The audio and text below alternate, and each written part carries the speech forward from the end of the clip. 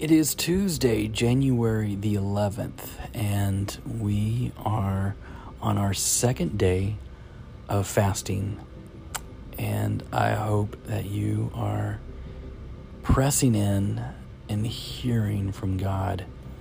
I know that, man, just in the last 24 hours, I have seen distractions that was once just suffocating me, just being put to the side, no more. And it's really making me think, is it even worth having some of these things that I've laid down, that have taken so much of my time? Is it worth it? Not only in the last 24 hours have I seen just the time that I've had with God increase, but even just everything with family and friends come to a whole different place. Even my thought and process at work with my students. So I'm very grateful to think about what God is going to do. And this is just day one. Isn't that amazing? You know, I know the year 2020 and 2021, they both were filled with bad news and tough situations. But on a good note, it also brought a record number of funny pictures and memes.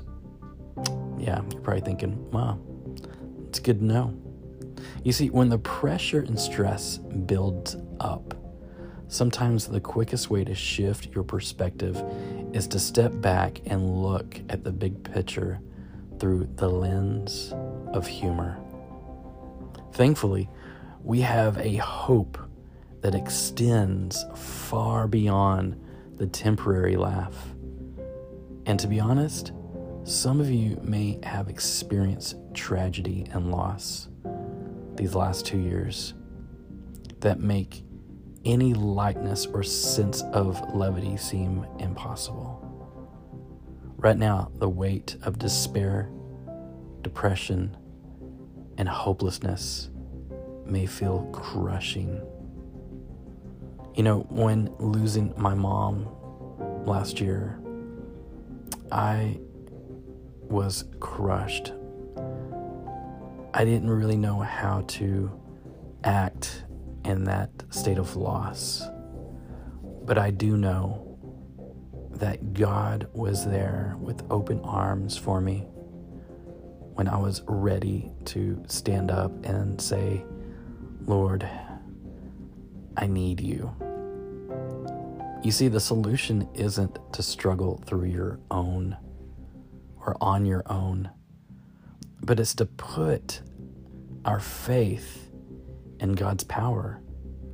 In 2 Corinthians 12:9, God tells us, my grace is sufficient for you, for power is perfected in weakness. He tells us that we experience His power the most when we are willing to be open about our weakness. I was so weak. I was beyond weak. But yet, He was there with His power. And sometimes His power doesn't come until we're at the end of our rope. When we're done trying to work everything out on our own, then God can come in and do what He needs to do. The Bible brings the right perspective to every situation we face and sustains us through the hardest of times. When we read God's Word, we'll be reminded of His promises, aligned with His thoughts, and equipped for the battles we face. We also say, never leave your house in the morning without a word from the Lord.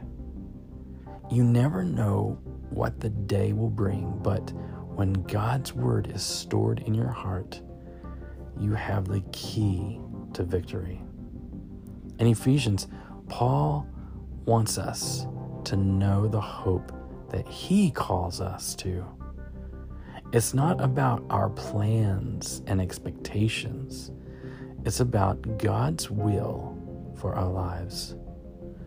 God has called us to a future filled with hope. Anchoring ourselves in His Word will fill us with the expectation for something more and help us walk out boldly in His power. Let's read Ephesians. And in Ephesians, we read Ephesians yesterday, which is so good. And you know what? Let me read it again. Ephesians 1:18 says, I pray that your hearts will be flooded with light so that you can understand the confident hope He has given to those He called His holy people, who are His rich and glorious inheritance. 19 says, I also pray that you will understand the incredible greatness of God's power for us who believe Him. This is the same mighty power that raised Christ from the dead and seated Him in the place of honor at God's right hand in the heavenly realms.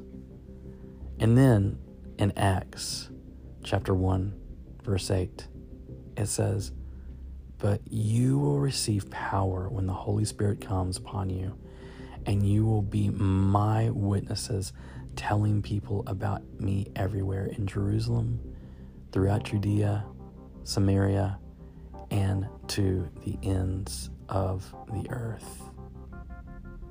So good. God, today we just thank you. We magnify you. We glory in you, Jesus. And we pray that you would reveal the hope of your calling and show us what you have for us personally in this season. We ask for a fresh hunger for your word. We thank you that no matter how challenging our circumstances and how weak we feel, we have your power to sustain us.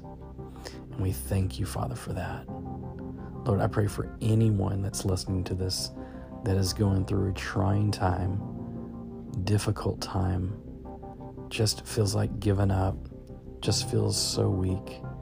Lord, I pray that today that they would call upon your name to help them with the situation that they're going through and to have you be their source of power, strength, and all the answers that they need. God, we give you praise. We give you glory and honor, for you, Jesus, are worthy of our praise. In Jesus' mighty name, amen. Hydrate. Today's going to be a great day, and I pray that today that you would just read His word, that you would pray throughout the day, whether you're in class, whether you're working, whatever your situation, whatever you're doing today, find time throughout this day to spend time with Him. Spend time with Him, just talking to Him. Even if it's just in your head, talk to Him. Let Him speak to you today. Hydrate, I love you. And God's going to do some great things during the next few days that we are going to be really seeking after Him as we fast. And I know I say a few days, it's more like 20 days. And it's okay, because I believe that this time will go by really quick. And our focus needs to be completely on Jesus and not the things that we've laid down. that's where we will find him during this time. We'll find him in places that we never knew he was there, because the distractions that we've laid down are no longer there to keep our focus. Our focus needs to be completely on Jesus. I love you guys. Pray for one another. Pray for me. I'm praying for you. I love you guys. And this has been the Daily Dip.